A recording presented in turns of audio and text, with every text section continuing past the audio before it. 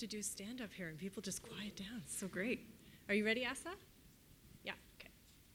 Hi, everybody. Welcome to the Vancouver Art Gallery. My name's Allison Collins, and I'm the coordinator of adult public programs here at the gallery. Tonight, we're very pleased to welcome a group of comic makers to the gallery for a panel discussion. We're gathered here on the occasion of the exhibition downstairs of the work of Art Spiegelman, Comics, a retrospective of comics, graphics, and scraps. Tonight, we'll hear a little bit about each of the work of each of our panelists, and then we'll have a general discussion about the ins and outs of independent comic scene.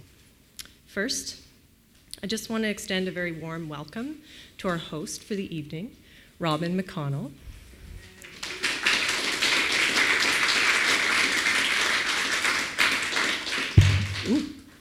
Robin is the host of Ink Studs, a weekly radio program at CITR radio station, which is at the University of British Columbia.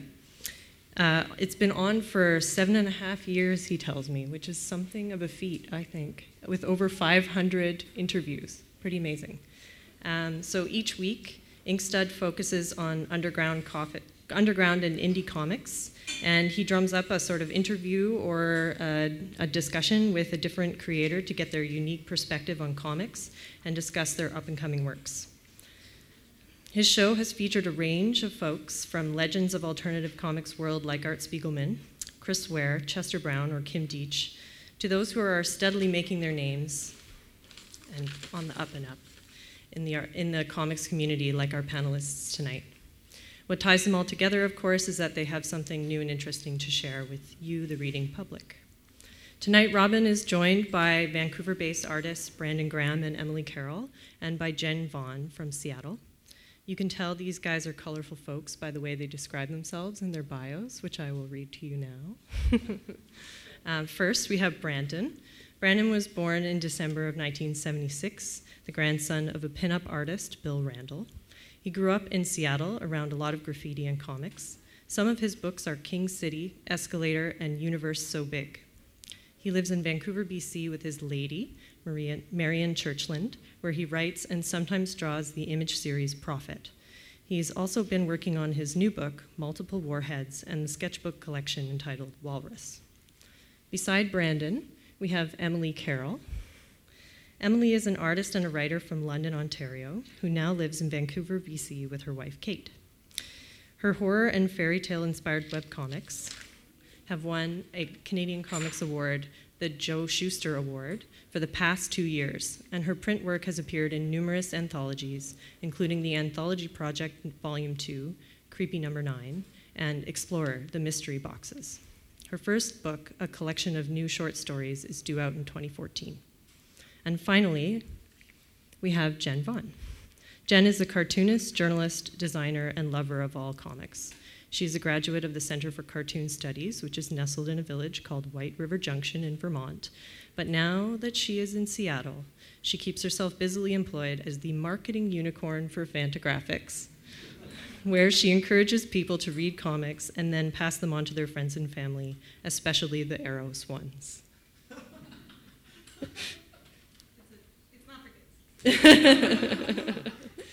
Well, anyway, thank you very much for coming, and I'm pleased to turn it over to Robin and welcome our panelists tonight.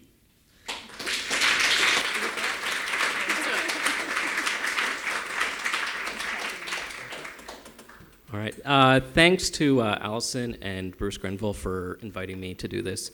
I'm really excited to kind of bring the Ink Studs here and do a little bit of what we do every week on the radio. Brandon, behave. A little what we do in the radio, but kind of bring it into more public forum. Normally do one-on-one interviews. Occasionally we do roundtables. So for this, I thought of bringing some folks who I'm excited about, who make really fascinating work, and luckily I'm friends with, so they're easy to talk into doing this with me. So thank you guys for coming up here and joining me.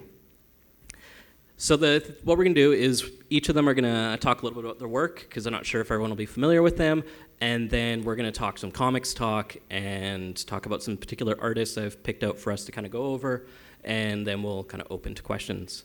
So we're going to start with Brandon. Okay. Hello, I'm Brandon. Oh, I have no idea how this thing works. That goes forward. All right. This is my comic book King City, which is the kind of major Finnish thing that I've managed to do. It's about this character with the blonde hair in the middle here is he's a cat master, so he uses a cat as a tool or weapon. And something that I like to do a lot in my work is almost use science fiction and kind of comic book tropes as things to kind of mask doing autobiographical work or things, which basically is me doing, I call it art therapy always, talking about my feelings and kind of things going on in my life while, being able to draw robots and monsters and things. Amen at the audience. Here.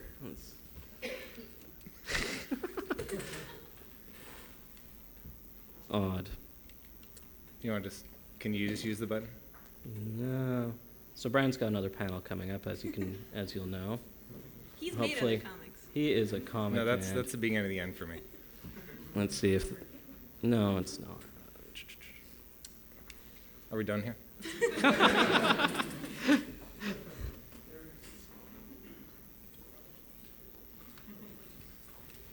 So something I like about Brandon's book, King City, aside from all the cats, he's a very punny guy, which you wouldn't maybe know looking at him.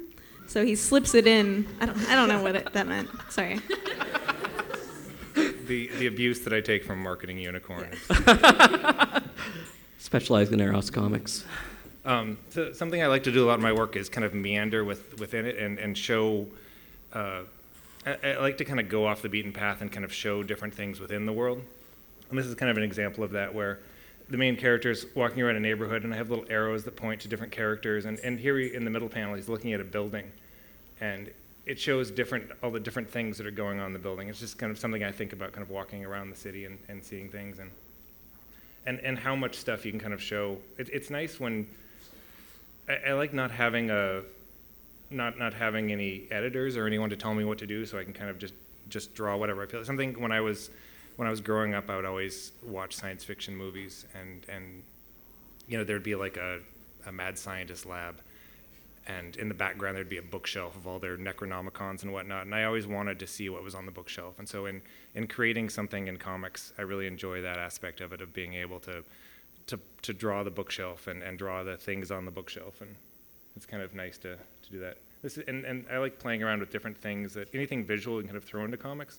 There's a thing in King City I did that was it's 3 characters talking and they all split up. So this is a board game that you can actually play where you can follow each character through the thing. And I've never actually played it myself, but I think it works.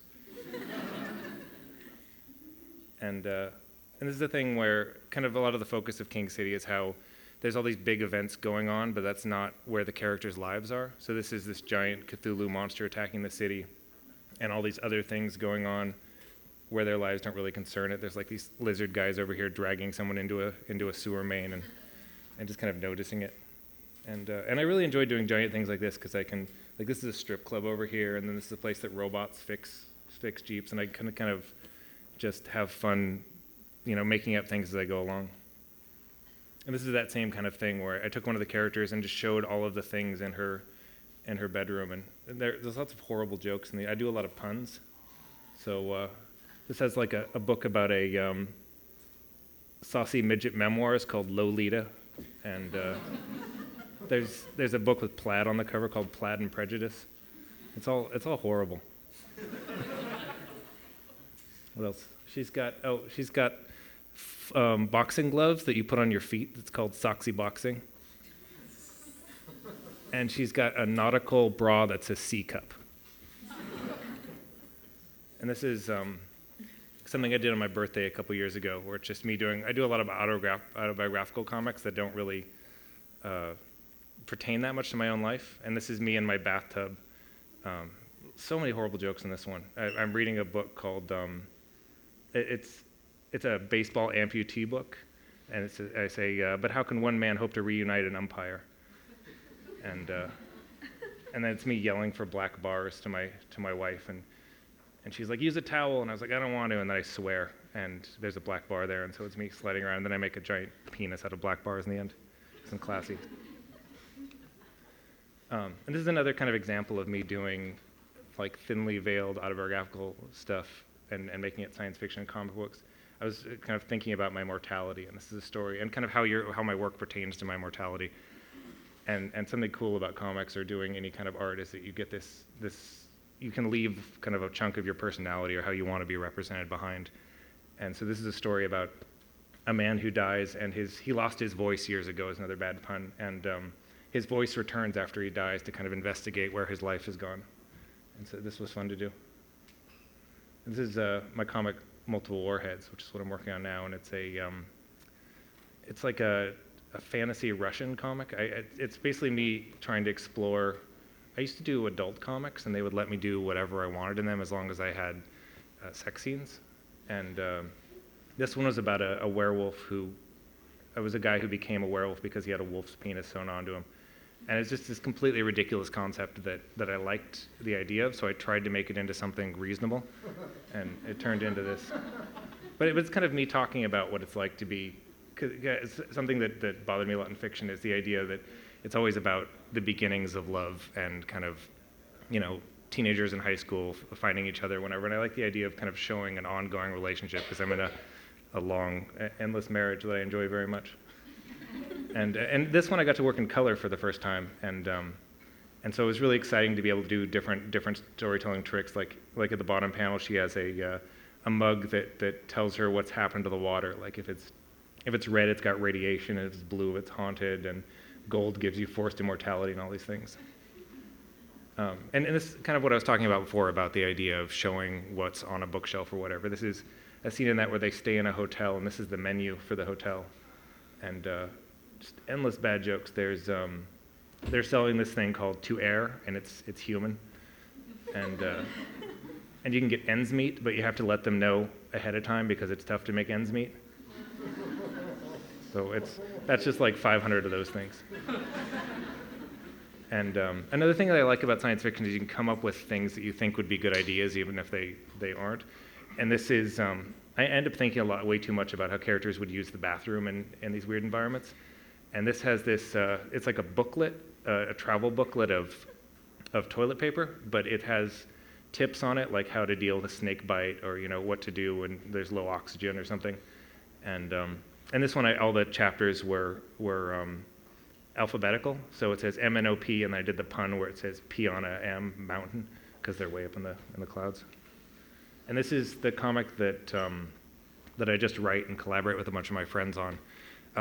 It's kind of a scam in comics where if you do much less work and write and have other people write it, then draw it, then you get all the credit, which is horrible. And I keep apologizing to my friends that draw it. But this is a thing where we took an old superhero comic, and because I am not really a superhero comics guy, I just turned it into a science fiction comic. And the premise is that if this superhero was just cloned and used as a soldier 10,000 years in the future, kind of after humanity is gone and these soldiers are still running around, but they're all the same guy. So there's like millions of this one guy kind of dealing with himself, and there's internal wars with it and everything. And this is an issue of what I drew, and just lots of big science fiction concepts where, like this is the idea of showing kind of, when you're dealing with any kind of vast science fiction-y space, just getting from one place to another and not dying before you get there is a big deal. And so I came up with this idea of using these kind of man-made wormholes, and this is a really old one that's covered in worms, which is another bad pun. And this is another kind of using pictures in it. So this is a giant prophet war of all these same clones fighting these aliens on this giant tower, and the picture on the side kind of shows how many clones each like battalion leader has, and the red ones are all the dead ones. So that was fun to put together. And this is just another page from that. And I like a lot in comics how you can use pictures in place of words a lot of times. So this is me just kind of trying to show the vastness of space and this robot character's life. And so in the actual dialogue, he's talking about how his life is like, he recognizes all the different stars in the universe and the places he's been, and he's seen the places that he was born and where he's fought different wars and where his friends died and everything. And there's all these pictures at the bottom. They're just little things like that. And hopefully, I think a lot about the idea of readers being either active readers or passive readers. And so if you don't sew everything up and make it really digestible and you don't answer every question, hopefully the reader will add some of their own and keep thinking about it past the time when they first read it. And now onto Jen's stuff. Thank you.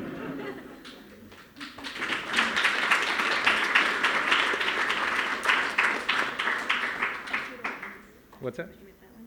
It just works now. It's Okay, it magic. just works. Okay. Hi. Okay. I guess I'm gonna talk a little about my background. I made this I was very lucky to have supportive divorced parents who were very guilty. So I was able to take art lessons, and then, but I was just doing like pencil and pastel. So my the painter teacher mentor asked if I wanted to be her painting apprentice. So I actually became a painter's apprentice when I was in 3rd grade, and made this is like my 4th painting I made. The assignment was tree texture. So I used different brushes and to demonstrate texture. I believe. I don't know about if you believe so, but I kind of made it my own, and I think it's a theme that kind of continues to happen. Yeah.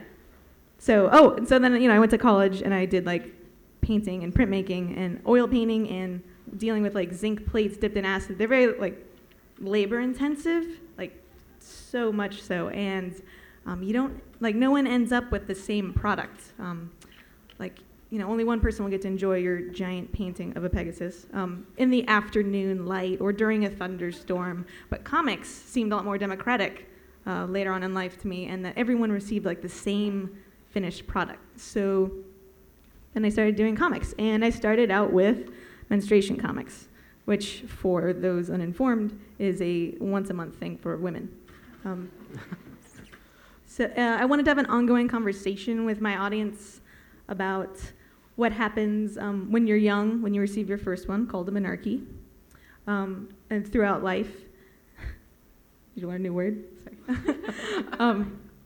And also, I guess, partially because I was just being inundated by media. I guess I don't have to watch movies, but all of them seem to be about men growing up, and there weren't enough about women and like what happens to them. Or if they were considered chick lit or chick movies. So I started making these comics to fulfill that need or that want I wanted in comics. So yeah, it talks about personal products. This one was actually the first one was from Menstruation Station, and then this one's about Heavy Flow, because actually I got tired of using certain products. Because they were expensive and wasteful and they hurt the environment. So I went on a search to find something green and something that was for me. And this is maybe in the shape of something I use, so use your mind's eye to draw a contour line. But also, it is a Vancouver-based company. Where did I get this thing? So talk to me later, ladies. But it was nice. I get in my comics. There's like saddle stapled minis, a lot of them, but they're easy to give away for free to people. We call it the drug deal. Like the first one's free, man, and then like they come back the next year at a show and they like buy whatever you have that's new. And I made a lot of good friends this way, and I think that's part of the reason why I like to draw is like to connect with people. So while I was like in school, I returned to painting. I did a bunch of murals at Dartmouth, but they're kind of like whitewashed because, they want what they want. So, but within them, we'd make interesting scenes. Like this one guy, there's like this kind of sexy, curvy lady who's throwing a snowball at this guy and like all the meat spilling out of his sandwich. But down below him, a dog's about to eat all that meat. They're things to make your eye move. To create stories within stories. I very much appreciated the chance to do that. And I did this with some friends, Catherine Roy and Laura Terry, a couple other people. And we hired some interns, which was really cool. So if anyone has bare walls. Oh, and here's another one. And actually, it was interesting because I was walking around the Spiegelman exhibit, to tie it all back, and I didn't realize that the Guns of September New Yorker cover he did with the children getting off the bus with guns, like how much that influenced some of my color choices and paintings. I remember like carrying that one magazine around for a long time. I didn't know it was Spiegelman at the time because I was very young, but I don't do I don't think I do very well with color in comics, so it's kind of like colors for painting. Comics are different, but so you'll notice in the center of this page, it's a unicorn in practically the same pose. I guess he's kicking up a different leg. So, yeah, I went to the Center for Cartoon Studies, and it was like a great place to learn. This is actually from a uniporn comic. You're welcome. But what? No, I don't think so. Whatever you're pointing at, I can't see. Yeah. So basically, making comics about what I want, which is not usually cars or buildings, forest scenes, soft animals, but still real with personalities. Oh yeah, there it is. So then I made a move to webcomics for like a year and a half because I wanted to have that weekly deadline. I had a webcomic called Mermaid Hostel, and it was kind of fun because I would come with situations. Mermaid Hostel is in HOSTEL. As Brandon said, also I worked like my own auto-bio in it because I worked as a resident assistant and then a manager at an international hostel for 4 years in Texas and dealt with crazy stuff. And so I was able to kind of like play with the problems that happened there. Except they were mermaids, so they had different sorts of problems. But they still ride the bus. It's just a whale you hold on to for dear life. So things like that.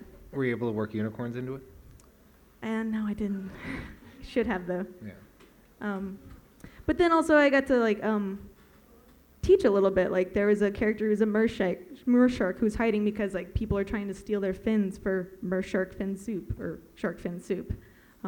As well as when the Deepwater Horizon spill happened about the same time, so I got to like integrate that like into like what happens to sea life when there is an oil spill. So I kind of started gravitating more towards like teaching a little bit in my comics, which I guess the menstruation ones were as well, but it just feels natural to kind of always like give some facts and information in addition to pure pleasure for your eyes. I'm also a big fan of doing anthologies with people. Not necessarily like the sum total is better than its parts, but it's always fun to like riff off an idea with each other. So the one on the top left, I edited with 2 friends, and it was called Lies Grown-Ups Told Me, and it's what it sounds like. It's about lies grown-ups told you when you were young. One of them was about a girl who thought if you were pregnant, you go in the ocean, dolphins would take you and steal your baby. They would like raise it to be one of their own, but she didn't realize this was a lie till she was 26. Like, I feel like you're a willing participant in this at that point. Was it when the dolphin returned her baby? Yeah, exactly. Yeah. She was really surprised. But it was fun to do. We used that Kickstarter thing, but this is like back in like 2010, so before it became like, annoying to people. And then this isn't working, comics about ex-boyfriends, so I'm really comfortable with that and body humor or horror. The bottom left is Wings for Wheels, a tribute to Bruce Springsteen, so that was a lot of fun. Plus, my friend Naomi actually designed it, so it looks like a record. It's got a slipcase and everything. And then most recently, I got to do a comic for Princeless, which is a great kids series about a girl, Adrian, the character up front, who is not a fair white maiden princess, but she's got 7 sisters locked in 7 towers. She decides one day she's going to jump on her dragon that's guarding her and go live her life. Reminds me of like a lot of 90s books I used to read, like Patricia Reed, like Calling All Dragons. So a lot of good stuff. But that was fun because you got to work with a writer in a universe, but like kind of create some of my own characters. It's coming out next summer. Oh, this is just a page from Wings for Wheels. Oh yeah, that was the other thing. After working like on a color comic for like a year and a half, the mermaid one, like all my blacks disappeared. It was amazing to me in my comics. I was like, there's more texture going on, I guess, but like I have to remember that black is a color. And it's actually, white's the most important color, and I've used way too much of it here, so, as Roy Crane would say. But it was a fun thing to do. This is a comic that I do performances of in Portland. I'm not going to do any now, but unless you want to hear a body wenching song. But it's coming out digitally in a couple months, but it's called Avery Fatbottom, Renaissance Fair Detective. So it's not genre-based or anything. And yes, I did spend many years in dinner theater. So once again, just taking a little bit and then running with it. And there's another page. That's Avery. That's her date. His name's Greg with 2 G's at the end. Why? So they can make fun of him later. But in the first couple of issues, you find out a bunch of weird stuff about that culture. A lot of the people that work at Mardi Gras are the same people that do Renaissance Fair theaters. Renaissance fairs. It's kind of the same troupe. And there's a reason why people wear tails at those shows, and it's not what you think. So I think you've shamed next. Brandon. I'm uncomfortable. And then I guess the thing I've been working on actually since last year, that this book is mostly full of in my backpack, it's a collaboration with a writer named Steve Dean, who Fantagraphics, the company I work for, has published before. And it's a story about a young woman who, she does meth.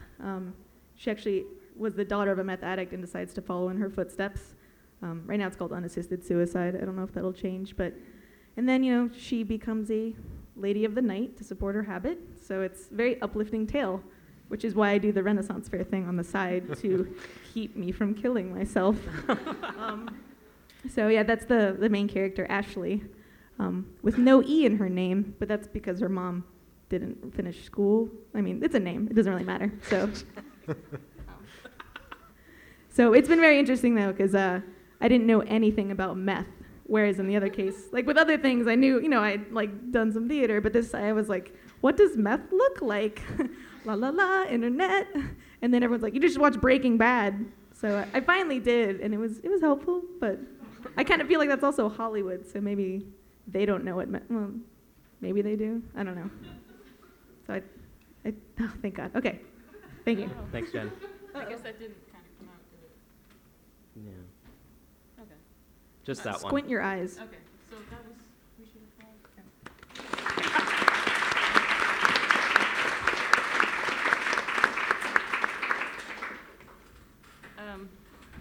Hello? Okay. So this isn't really showing up at all, but I'll just kind of ramble over it for a few seconds. So just a bit of background on me. I started making comics almost 3 years ago, I guess. Prior to making this first comic, I had done kind of some comic stuff, but it was mostly just like in-joke fandom comics with my friends that no one should look at. Anyway, and I come from, I used to work in the animation industry, and I've always kind of drawn cartoons, and I used to write short stories and things like that, just for myself and for my friends. I never had any aspirations of actually expecting people to look at them, let alone like them, let alone ever make money on them, let alone ever do comics. Anyway, so when I first did a comic, it was very much kind of a spur-of-the-moment thing. I'd never done them before because I thought that I would do them wrong and be bad at them, and there was some essential knowledge that I needed to know before I actually started making comics, which is insane. But at a certain point, I just decided I was going to take 2 weeks and make a short comic. In this case, it was an adaptation of The Hare's Bride, a Grimm's fairy tale. And I was just going to complete a comic and get it done and try out some fun stuff and draw in a way that I never drew before and just finally try it and not care if anybody liked it or not. So this is the beginning part of a story called The Hare's Bride, which is available. They're all free online. You can read it online. I put it up on my LiveJournal because I didn't have a website. Anyway, so yeah, it actually got a really good response, and from that response, I started then thinking like, oh, I can actually start doing this, and it kind of combines me loving making stories and things, writing stories, and also me drawing. So I started doing some short stories over the next couple months. I made this one. This one's maybe like my most popular one, or it is my most popular one.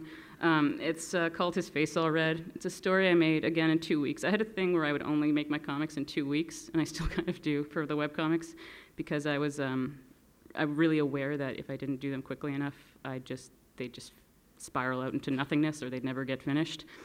So anyway, this one's an original story. It's a horror story about bad decisions, and specifically a brother murdering his other brother and his brother's doppelganger coming back to sort of haunt him.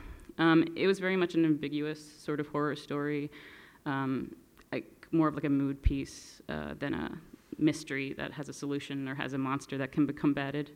It's the first time I really kind of started working on horror stories where what appeals to me is not only ambiguity so that you never have resolution at the end, but I never liked explaining any of the scariness. I never liked making anybody win. Everybody always loses. And not so much, they might defeat whatever the threat is in the story, but they never defeat their own internal failings and flaws that will haunt them forever. So anyway, so that's what I find fun making. So speaking of that, this is part of my first mini comic that I made. It's the first thing I printed, and this is actually just one comic out of 7, and this is laid out flat, but it's actually a booklet, like a tiny, quarter-page booklet, where each of these panels is its own page. And each booklet all 7 booklets were put in an envelope. Each booklet had to do with a different member of this sad family, and you could read them in any order, but each booklet would inform the other booklets, and depending on what order you read them in, it would maybe change your view of certain characters in the story. I don't know why I did this for my first mini comic, because it meant that myself and my wife Kate had to cut out and staple and fold 700 books. But I added this because it kind of it was inspired by my history with games and RPGs, role-playing games, and things like that, where somebody would get really attached to a single character, and then that was their character that they kind of rooted for the most. And I thought that by dividing all the stories up, people would have certain ownership over who they maybe read first or something like that. This was a story actually in print. It's from a book called Spera that I didn't write. It's written by Josh Tierney. It's based on a webcomic where Josh would write these adventures of these 2 princesses, one of which is featured primarily here, who go on adventures, and one's kind of a bookish, more quiet princess, and one's a really kind of kick-ass, fighty princess. It's my first time working from a script that somebody else wrote, so that's why I put it up there. And also, it's just me trying out color and, I don't know, really trying to make everything look really nice, because it's not just for myself this time. This is also for another children's thing. Even though I kind of did these kind of spooky comics, I get a lot of work doing kid stuff, because I have kind of a cartoony style, I guess. So this is for Explore the Mystery Boxes, where we were supposed to do kind of eerie or spooky stories for kids. This is probably, and this one has to do with a wax doll that comes to life and grows bigger and becomes a doppelganger of this little girl. And this is one where the little girl, she lives, she's fine. She wins, I guess, at the end of it, which in a way felt like I was sort of being untrue to myself. It ends really happily, and she's fine. But anyway, so. Meanwhile, this is a story I did for Creepy. The Dark Horse, I guess, rebooted the old Creepy series. And they asked me to do a comic for them last year. And this one I had a lot of fun on, because I wanted to work in black and white. And I'd actually, the day they emailed me, the night before, I had written a new story. This is from a story called The Red Knife. It's about a new wife who becomes obsessed with a red kitchen knife that she receives as a wedding present, and eventually goes mad, I guess, as she tries to struggle with the expectations now placed on her as a wife and a woman, etc. I kind of like the idea of doing a black and white story that has a color in the title, and that the knife in the story is never seen as red; it's always seen as black. But it's also kind of cool to do a creepy style comic, because I'd read those stories a lot as a kid, but I hadn't necessarily found them scary. And I kind of wanted to see if I could do a story that was actually scary, and not just because they're very jokey. They have, there's a mascot who does puns in the beginning of them and stuff. So that was kind of interesting to try and make a serious story with like a guy making these wacky Brandon-esque puns at the beginning and end. Yeah, so that's an example of that one. Oh, and she loses. This is another webcomic called Margot's Room that I did in, I think, 2011. It was also another Halloween one. It's my only webcomic that ran with updates. It updated 5 times. And actually, above this image on the actual website, there's a poem, and the poem used to, every week a new line would show up on the poem, and then that line would have a clue that would relate to an item in this room, and then you would have to click on the item to find the new story. That was also kind of informed by like me liking games and thinking about how interactivity changes the way somebody reads something and the effect they're having on it. You know, in addition to having, you know, feeling kind of pleased with yourself for solving a small puzzle like that, I wanted to put the reader kind of in the position of having to touch things in a stranger's room, which this is, like to kind of intrude on a scene where maybe you shouldn't be, but if you want to find out what happened here, you have to click these things. With a lot of my comics, I do sometimes get people telling me that they don't understand the navigation, or they think that it should be changed to be clearer. And maybe they're right, but I think it's kind of fun for me, so I don't know. Some people like it. Oh, this is a page from the, it's actually kind of like a deleted scene from, there's a menstruation mention in it. You guys just do this because it's the badge. I'm ignoring Brandon from going forward.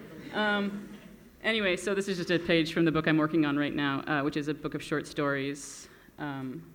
This is sort of the villain in one of the stories being kind of creepy to the hero.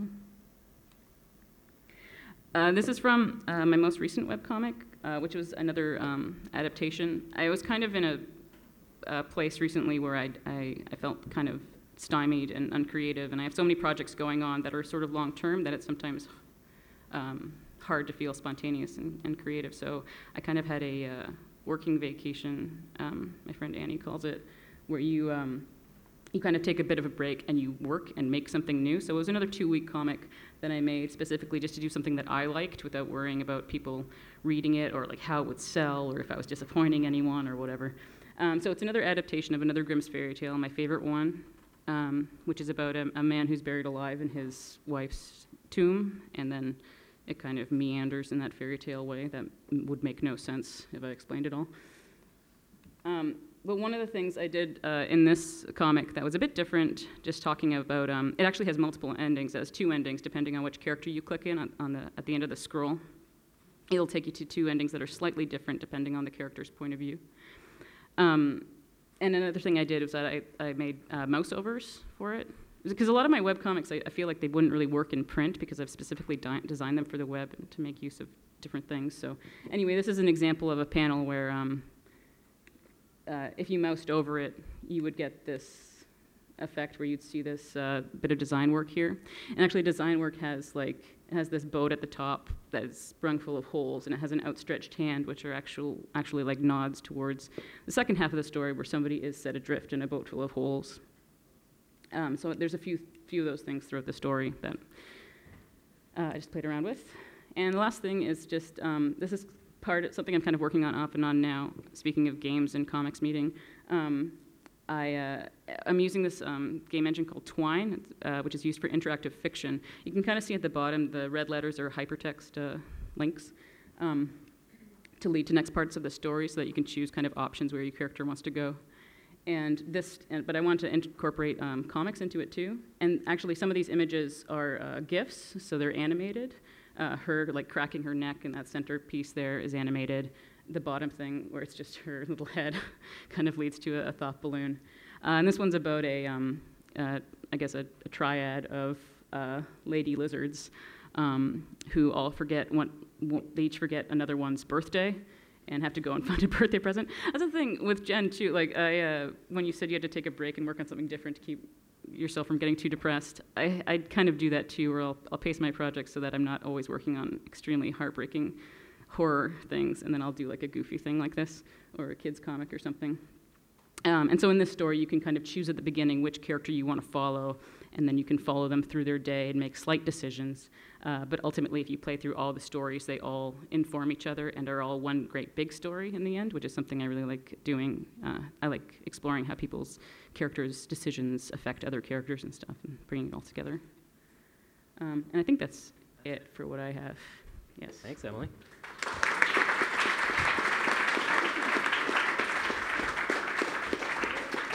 But we're not done. Kind of throwing that up for Brandon to make him happy. That's Dr. Dre. Thank you, Robin. You're welcome. You can get a little closer to the mic there, Brandon. Thank you, Robin. I don't know if it's... Is it on? I think There we go. okay, it's on. I was thinking they just cut it off. I wouldn't blame Probably them. for the best. Looking at your work, everyone very talented, capable artists. What is it about comics and creating stories that attracts you towards doing that? Because I couldn't fit it all in one painting.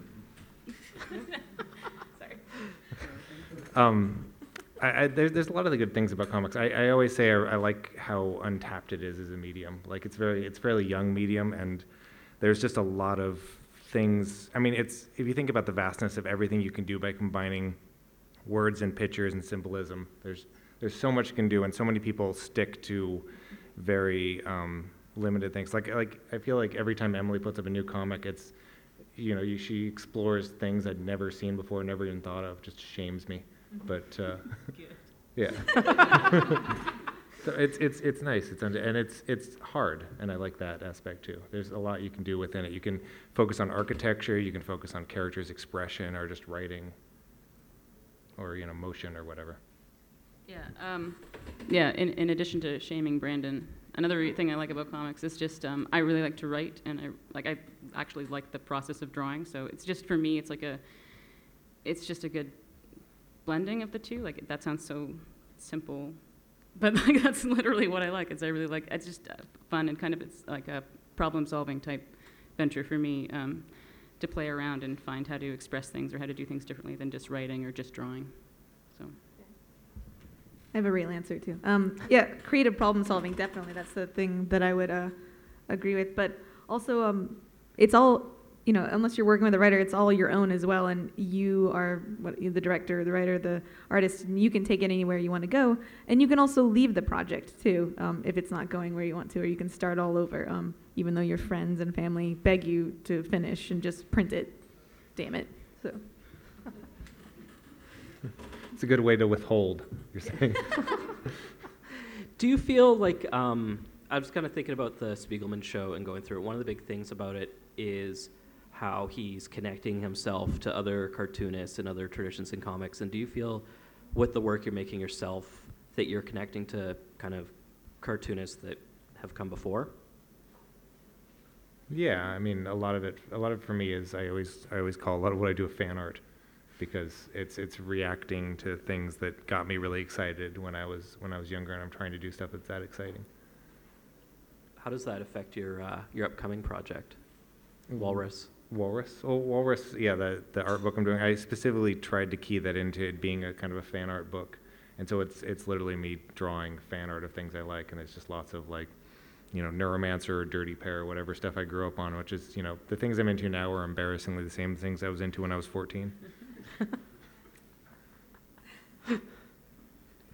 Yes, I agree. I used to buy from those little quarter slot machines. I would buy the unicorn stickers of barbarian women, writing them, had a hologram on them, and that's still shockingly the same thing I like now. But you want to make things different and fun and take it to a new height, and never give your comics possibly to someone you admire, because then they'll just throw it in the trash can around the corner because they're being given too much stuff. But I think there's a tradition of reading something and taking putting it inside of yourself and then filtering it back out to make it your own. In addition to just straight up taking an awesome page composition and just doing an homage to it as well.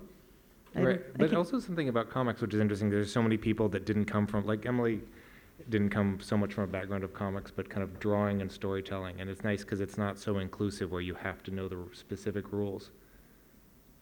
I hope not. Yeah, I mean, my wife does comics too, and she shames me a fair amount by being such good stuff. And she never really read. When I met her, I saw all these European artists that I assumed that she was influenced by, and she just had never heard of them before. Yeah, just something that I meant to mention in my thing, but that reminded me. Since I didn't really start making comics, and didn't come from a tradition of print comics or thinking in that kind of comics mentality.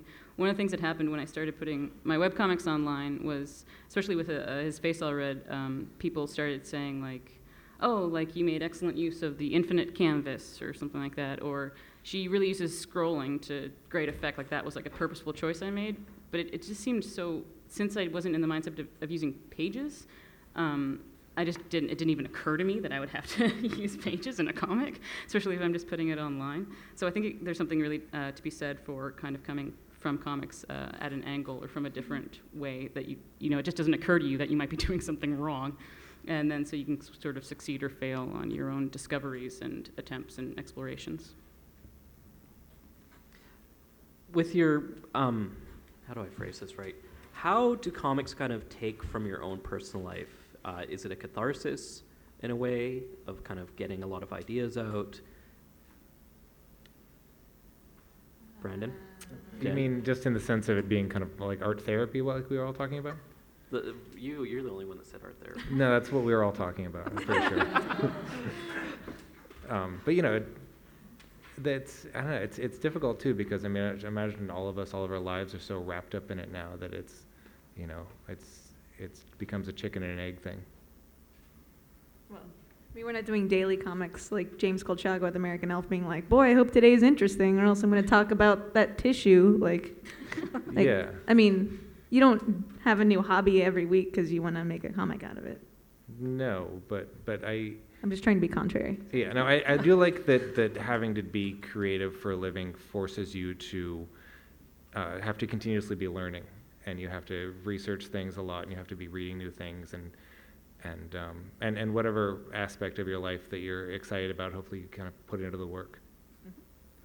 Now, one of the things we talked about before doing the panel was maybe looking at some cartoonists that excite us and kind of talking about that. So I put together about a dozen or so folks. So we're going to kind of go through them and look at the work and talk about those folks.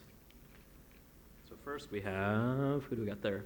Maurice Sendak, who recently passed away. And I think you can see in the Spiegelman show, there's a collaboration that Art did with Maurice. It's kind of a conversational interview. That was a nice one. Yeah. I actually really like that comic, and I've read it before. Somebody posted it online, I think around the time that he passed away. And I really like it because a lot of what I do is influenced by children's books, and I did read his books when I was a little kid.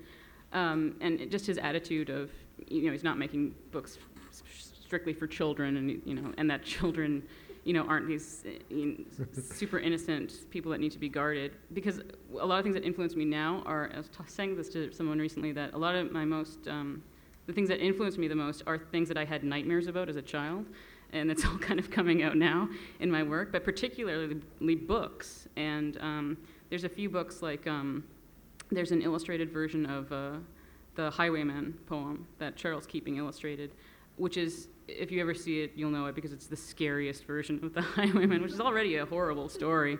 But it gave me nightmares. And same with if anyone read the Scary Stories to Read in the Dark or series, yeah. They're haunting. If you mention them to anybody now, they know exactly what you're talking about, and they remember Harold or any of those horrible stories. So that's what really connects me to his work and his attitude. It's something that I really feel kind of strongly about, and that with a lot of my stories, I think they could be for children, just if you're willing to scare your kids, I guess, which my parents apparently were, so yeah, that's why I really like that comic of his. I thought it really rang true for me. It's great seeing his later life interviews, how saucy of an old man he became, and how it makes his work seem incredibly uncompromising.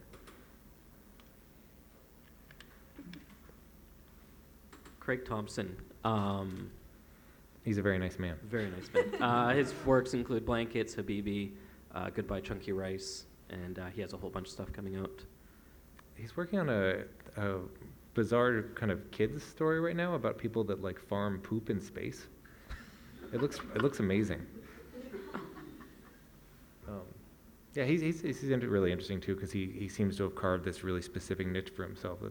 It's kind of like Spiegelman. It's very kind of literary comics, but it feels very personal in his own. And so nice. Excellent black and white composition. No, I think, yeah, you can comparing him to Art Spiegelman. You can't go over to someone's house and they don't have like blankets on the shelf. They may be next to Mouse or Persepolis by Satrapi. It's like those are the books that have kind of, they were in the book market because they crossed over. It's like they were speaking a language that everyone was like already. They kind of knew what to do and how to read it, and it connected with them. Right. Eleanor Davis. Oh, she's very good. I love Eleanor Davis. That's pretty much what I have to say. I don't know. I think a lot of the themes and stuff that she draws and writes about are things that really resonate with me or come through in my work. That, I don't know. She has a lot of monsters and monster women and beast women and fears about motherhood and things like this, which I think are absolutely beautiful, and I love her personal work. You can really see her in it. She's also married to another cartoonist, Drew Wang. God, I hope it doesn't hear that because I did not say it right. But I think it's great because then their neuroses can kind of build up together. But their artwork is, it doesn't suffer from it at all. Right. If anything, it probably adds to it. Yeah. All right. Belgian cartoonist Brecht Evans. Can I start this one? His first, I guess his first English book was a really small saddle staple book called Night Animals. It's a gorgeous 2-story book. Just, this is, I believe this is watercolor or gouache, but Night Animals is just inundated. Like there is no white on the page hardly. It is just soaking with color. And I was an intern at Top Shelf Comics, and it was one of my assignments to put the book together, and I got to choose like the textured paper, and of course one of the stories is about menstruation, so I just got really excited. But yeah, his use of color and just the is this from the making of Brecht Evans, right? I think so. It could be from. It's the cover for one of his books, isn't Or it? yeah, it's from The D&Q. party one. Yeah, I guess I haven't read, but it's his work is gorgeous, and I think he just does whatever he wants, and he's got such a forceful personality that it translates He kisses perfectly. people a lot, doesn't he? He does. He kissed you too, huh? I think I avoided it, but he kissed people around me. Yeah, he likes Human he likes shields. to get in trouble. Yeah, but he has that nice thing kind of that Emily's work has, where it feels like he never learned the rules, so he's doing all these things outside of it that work in really new and exciting ways that I would have never thought of kind of within my little comic book boxes. You'll notice nothing is outlined on that. That's a big thing in his art, is just having the colors be the characters themselves. He does that What- great thing in that Except story. in Night Animals. Oh, yeah. That's his early stuff. He does a great thing in that story where he starts with a party with all of these characters sitting around and talking about a guy who they all know who's an amazing person, and they can't wait till he shows up. So it builds him up as such this character, and then when he shows up, he doesn't really do much, but it's just kind of, you're almost as a reader excited that he's at the party. You're like, oh, he's here, awesome. I think he's about 25 or 26, maybe 26 now. He's young and just top of his game. He's doing really amazing stuff. This one, Nice. So Brandon and I often like to get together and talk about the latest updates in E.K. Weaver's comic, TJ Animal, which is a webcomic. It's almost like a buddy comedy, but it's also a romantic comedy. It's a gay road comedy. trip, Yeah. kind of romancy. It's incredibly well. Her stuff is so fantastic. Yeah, I feel like describing it, I would be doing a disservice to it, just because to read it is to be charmed by it. Her drawings are really strong, and her writing is super strong, and just the characters are not the kind of staple, obvious characters you would think of in any romance, I don't think. And also she treats the romance in a very kind of realistic way. It unfolds very naturally, and the characters are reacting to it very naturally. And I just, like, I read webcomics, but I usually sort of catch up on them, like, if they're updating webcomics, I catch up on them, like, after a few months, I'll go back and check. But TJ and Amal, I check every Tuesday, I guess. Yeah, and when you'll write me and let me know that a new one is up, and it feels like a defeat if you've seen it before me, because Yeah. and it's so impressive to read something that's coming out and just like you only see 3 new pages and it goes directions that I would have never guessed in a lot of ways, and it stays emotionally true in a really cool. There's a lot of things in writing, I feel like, where people get used to the movie version or kind of the cliche kind of fiction version of things and veer away from things that feel like actual life, and she seems to never do that, which is very impressive. Mm-hmm. Los Bros Hernandez, Beto and Jaime. Nice. I probably mispronounced his name. Beto? Oh, you got it. Jaime? Jaime. Gilbert and Jaime Hernandez. Sorry, they are printed by the company I work for, caveats abound. But they've made comics for 30 years, and it's insane how they can put pen to paper. It's called Love and Rockets, and it's a series of comics, and they each have their own separate world building, or worlds, which is what Brandon was kind of talking about earlier when he was talking about how you can see like the books on a shelf. Like Brandon's one of the kings of world building, so he makes it. What? Oh, yeah. You're welcome. And Gilbert and Jaime with their Palomar and Locust books are fantastic. But there's so many years of comics that it's kind of daunting to read. So sometimes you just look at them and go, oh God, it's so pretty. But it's so accessible. I always wonder about their work because they started out it felt like they were doing almost fan work. It felt like they liked Heavy Metal Magazine and superheroes. There was science fiction in it at the beginning, yeah. Yeah, exactly. And, it was very Love and Rockets, where it was like pretty girls and monsters and dinosaurs and robots and whatnot. Fixing cars and rockets, Yes, exactly. And then they got this attention from Fantagraphics and kind of were put into the literary scene. And they really kind of stepped up in an impressive way where their work got more. I mean, Beto still does a lot of incredibly ridiculous stuff off the rail, but that's impressive too, because it seems like he refuses to not have fun. Yeah. But yeah, and it's so amazing they both came out of the same womb, you know? Yeah. And Mario, their other brother. Yes, we're all big Mario fans. Kate Beaton. Very, very popular web cartoonist. Yeah, she's interesting because I don't think her career would have happened at all in the same way pre-internet. It's like the audience was there, but the kind of people who publish a lot of comics, I don't think would have seen how appealing her work is and how universal it is without her just putting it herself. Yeah, I remember when it was on LiveJournal, and I would like check it every day at my desk job and be like, what? And then one of her first few conventions was in Maryland, and she had a really long line, and the people that organized the convention are like, who is this? She prints web comics, and she just had like one saddle staple comic, and she like ran out. And then so now there's like the Beaton aspect. So every convention has to figure out where she goes as a guest, so her line doesn't cover people. But very funny historical comics. She even takes calls from the audience. She'll ask like, "Who do you want me to write about?" And they'll be like, "Napoleon, Fat Napoleon," again. And she will do it. Oh yeah, he's always stuffing his face full of cookies and crying because his wife is cheating on him in their comics. So, and then she has those those Go ahead. rascals. That she does a group. I can't remember what their name is, but they're like The obnoxious teenage boys, those ones. Yeah, but it's like Scooby-Doo, except they're shitbags and they never finish what they start. They just kind of act like real teenagers would be, where they're just constantly lying and, yeah, those are good. Funny to read, but not to be related to. And she's another person where it's really been it's fun to see how much kind of like she's experimenting and getting better with things, and like her inking looks so good right now, and it's just really cool to see somebody like having fun with this thing that they're doing that is also extremely intelligent and extremely successful.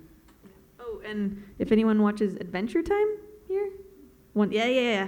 Her fat pony was that pony that was staring at Finn and Jake all episode long. Nice. Edie Fake. Should I talk?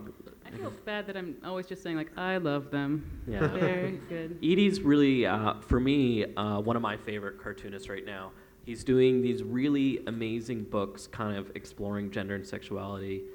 He's trans and kind of reflecting on that. And what's the... Gaylord Phoenix is the name of the book, and it's amazing. And there's really very few people that are taking their work to the level that he's bringing it to. And I'm excited that Yeah. there's Edie Fake making comics. Oh, I was just going to say that when I read Gaylord, or when you lent me Gaylord Phoenix, it was one of those things where, since I don't have a huge base of comics knowledge, I sort of felt like, oh, this is going to be like too smart for me. I'm not going to understand it, and I'm not going to get it. What am I going to say to Robin? But then my wife read it, and she was like, oh, it's really good. You should read it. And I read it, and it was completely fantastic and really accessible, and it was funny in parts and really, really sexy in parts in a way that I hadn't expected. And I also just love his art in general. I know he does tattoos, I think. He does tattoos. In his Yeah. latest thing, he's doing a series of weird, almost pixelated-looking paintings of iconic gay bars. The doorways. The yeah. doorways of the bars, yeah, Yeah. they're amazing. And that's the thing with a lot of his art, not even just his comics, but like those doorways and a few things that he has up online. I don't know how to, I'm going to sound weird trying to describe this, but the feeling I get from looking at them is like intensely satisfying. Like it's just, I could just stare at those doorways he draws, or paints rather, and it's just like, I don't know, it feels, yeah, there's a satisfaction in them. Nice. Something else I like about comics is it's they give you away a little bit. So it's always interesting to see people from very different backgrounds. There's a manga artist that recently came out as being transgender. I'm spacing on their name. Inio Asano. Right, and she did in the middle of kind of after becoming incredibly popular, and so it's interesting to kind of go back and look through someone's secrets and how people, and it's interesting to kind of read people's comics and try to guess what. I just read a comic recently where what was it called? Not My Bag, an Image book, and I think I was like 50 pages into it, and it was autobiographical, until I realized the author was gay, and I was really surprised because his portrayal of the guys in it were so like Carla Speed McNeil, whose work I like a lot. She's so into like. She seems like a mom into like hunky romance novel dudes, and it's so endearing. It's just like got hairy-chested guys like losing their shirts all the time. And you're just like, oh, Mom. It's called Finder. Yeah. Is the name of it. Yeah, But it's also like a it's really science good. fiction. Yeah. World building. Yeah. So sometimes it's weird to see the absence of that, where someone's like, this is someone I'm attracted to, and they draw that, and you're just like, that doesn't look like someone you're attracted to. I mean, maybe, but a lot of it is just I have a very I'm coming from a very, Betty and Veronica heteronormative background, and so I'm just like, oh, I don't know what, so all society backs all of my. Gabby Schultz, his book Monster, all about his That's a good one. identifying of having herpes, but does he or doesn't he? I'm a huge fan of his stuff. He's very filled with hate and anger and delightful to read. It works so well. He's so good at using kind of pictures to convey feelings in his stuff. There's a great scene in his comic where he's got herpes and he's decided he's just not going to have sex with anyone anymore. And he's sitting in the park and just like, this will be fine, I'll just go through my life. And as these pretty women walk by him, he slowly turns into a wolf and just starts howling at them. The way it's done is so good. And he'll be talking to a pretty girl he likes, and he'll turn into like a herpes sore, like his entire body as he's talking to her. And it's really well done. Gabby, it's a very good book to give to anyone who has a communicative disease. I mean, I know it sounds weird. I know it sounds weird, but if you have Or a friend, anyone you suspect that has one. I just leave it in your bathroom. usually confirmed, on the toilet seat. No, he also goes into the some of the stuff, what to do and what not to do, in addition to his the emotions that take a hold of you when you suddenly he kind of felt like a. Oh, never mind. I can't remember her name from X-Men. Oh, Rogue. Like he couldn't touch anyone. Oh, yeah. Sorry, not to bring up, the big two. DC and Marvel. Is that pooping? Junji Ito. Go ahead, Jen. I also love Junji Ito. He's one of my, pretty much my biggest influences in horror comics specifically. His stories are often terrifying, like actually unsettling, having nightmares in the night terrifying. Not all of them are, though, and that's kind of what I like about it. He has a lot of stories that, some are scarier than others, but he also has some that are very sentimental, but involve horror elements, which I think is something I really like to do, exploring strong emotions other than just fear or fright. And also his artwork is amazing and really, really, really scary, and he does so much work. And there's a sincerity to his horror that I really try to mimic in mine, because I don't ever really make jokes in my horror to try to keep the atmosphere going in the same way. He really commits to an idea, however bizarre, and he's had some really weird comics. That really adds to how creepy some of the things. Yeah, Because he's really going to keep going this way. Yeah. And, if it doesn't work, then there's like a million other stories that he's written that you can check out.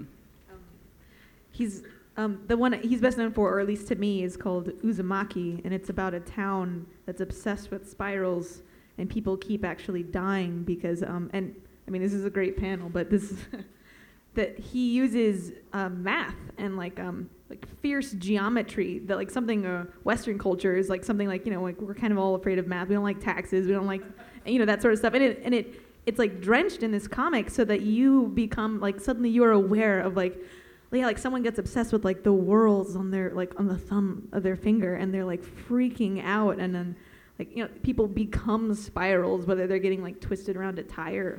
Anyway, yeah. And as Emily said, there are legitimately pages where I would look at it and I was like, I had to turn the page, and then I kept reading, and I was like, nope, that's it for tonight.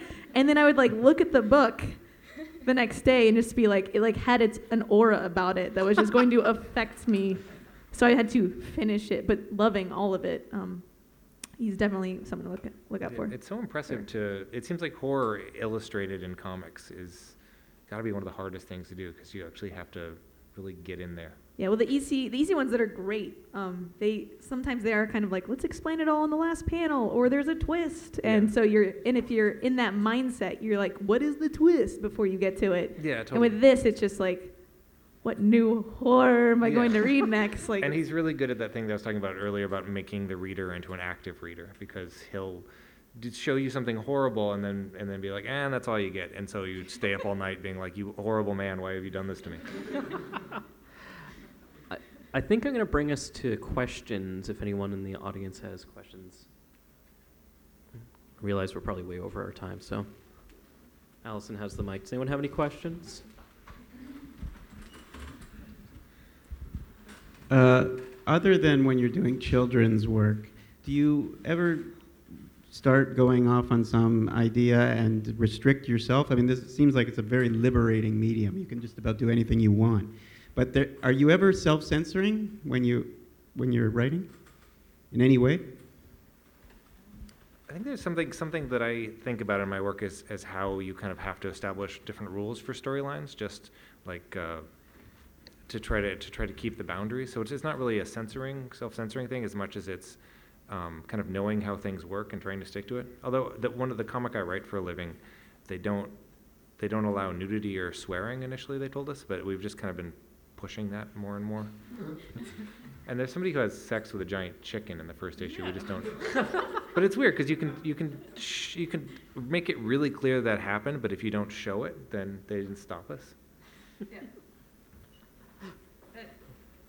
The comics code was a big thing during the Wortham trials, and people would get in trouble not for having the ghost of an uncle who raped you in the scene, but the flies around him. So it's a weird. But we're not selling to you're selling to big audiences, but I think it definitely depends on the book and sometimes the character. Maybe there's one character who is just a little bit of a goes a little bit too far, and you use them you keep them reserved for certain situations.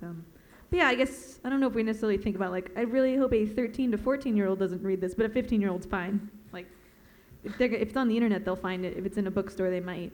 If it's at a library, it will have something on the spine that will let them know if they can check it out. I had somebody at the last convention I was at where this little 13-year-old girl came up to my table and holding a book that she shouldn't have, and I looked at her mother, and her mother was like, "Oh, don't you worry, I took care of it." And she'd gone through with a Sharpie and blacked out all the things that were, which is pretty fantastic to see. I was once tabling in at a show with my books with the menstruation stuff in Portland, Maine, the other one, and because I don't know, for a shtick or a gag, I actually had like free tampons out with like stickers on them with my information, and like kids kept coming up, and one was like, "What is this?" And so I was like, "You'll find out when you're older." And like she gave me like the go eat poop eyes, and but then like a mom came by and her two boys picked them up, and they were like, "Whoa!" like doing baton twirls, and then she was like, "Do you know what those are?" And they were like 8, and they were like, "No." And then she like went in the whole thing, and I was like, education, like. They're in therapy now. All right. Any other questions? Yeah.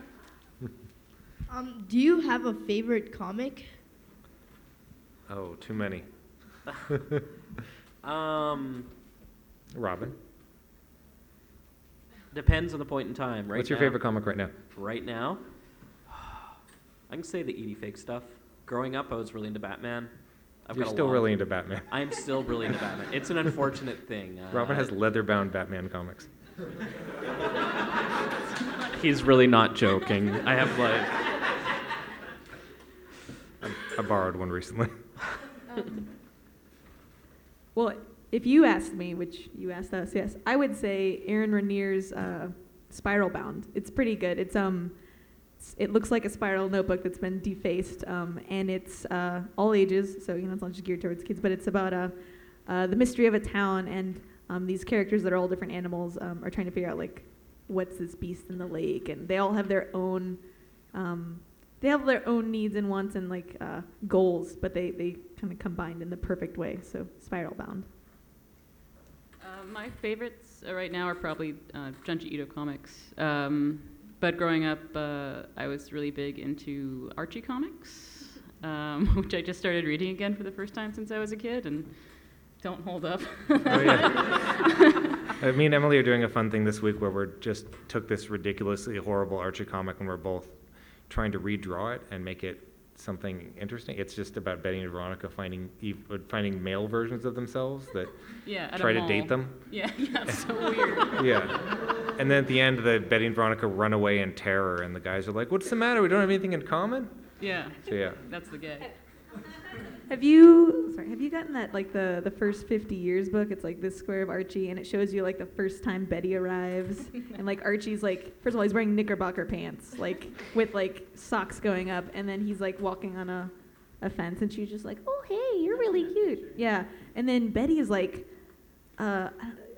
she's like a society lady. The first time you see her, she's in like this diaphanous gown reading Archie's fan letter. She's like, "Oh, this hayseed seems amusing. Like, let's move from Manhattan to Riverdale." And you're like, "What is this?" Like, but then I guess like maybe radio shows were interesting back then. So I mean, they are now, like Inkstuds. Yeah, definitely Archie was a big thing. So. Yeah. Oh, I've been really into this. I like a lot of stuff. The French guy Mobius is a big deal to me, who did like the designs in Tron and a bunch of his own comics.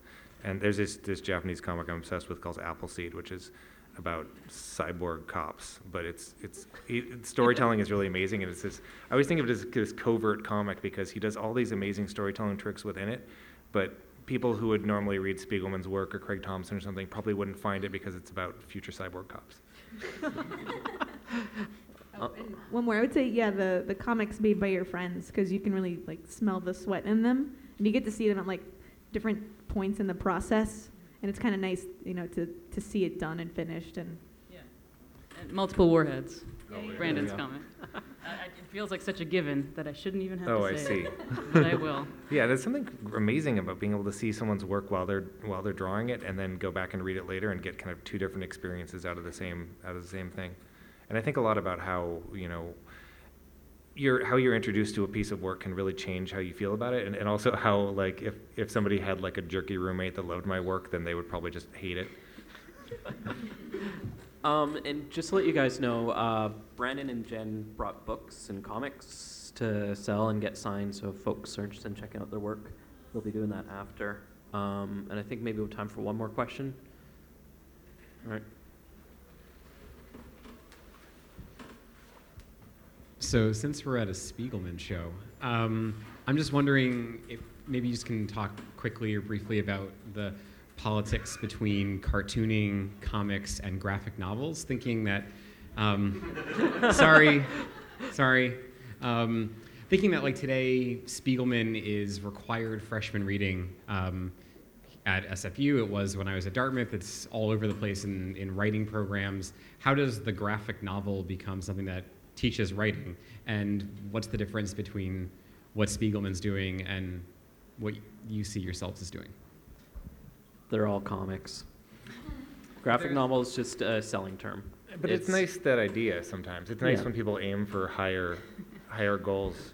Higher page counts. There are people Yes. that call themselves graphic novelists, and I do not like it. No, nobody likes You're a it. cartoonist. But I mean, there's that being there. I was going to say this about the censorship thing earlier. It's just sometimes I do things because they're horrible, and I think it's funny and I can get away with them. But in the same way, it's like sometimes I do things because it will lower the level of the art form and perception of the work, and it'll make it like I'll be like, this comic has werewolves in it, just so it seems more ridiculous and less arty. All right. Thank you guys, and thanks everyone for coming out on this rainy day. Yes, thank you.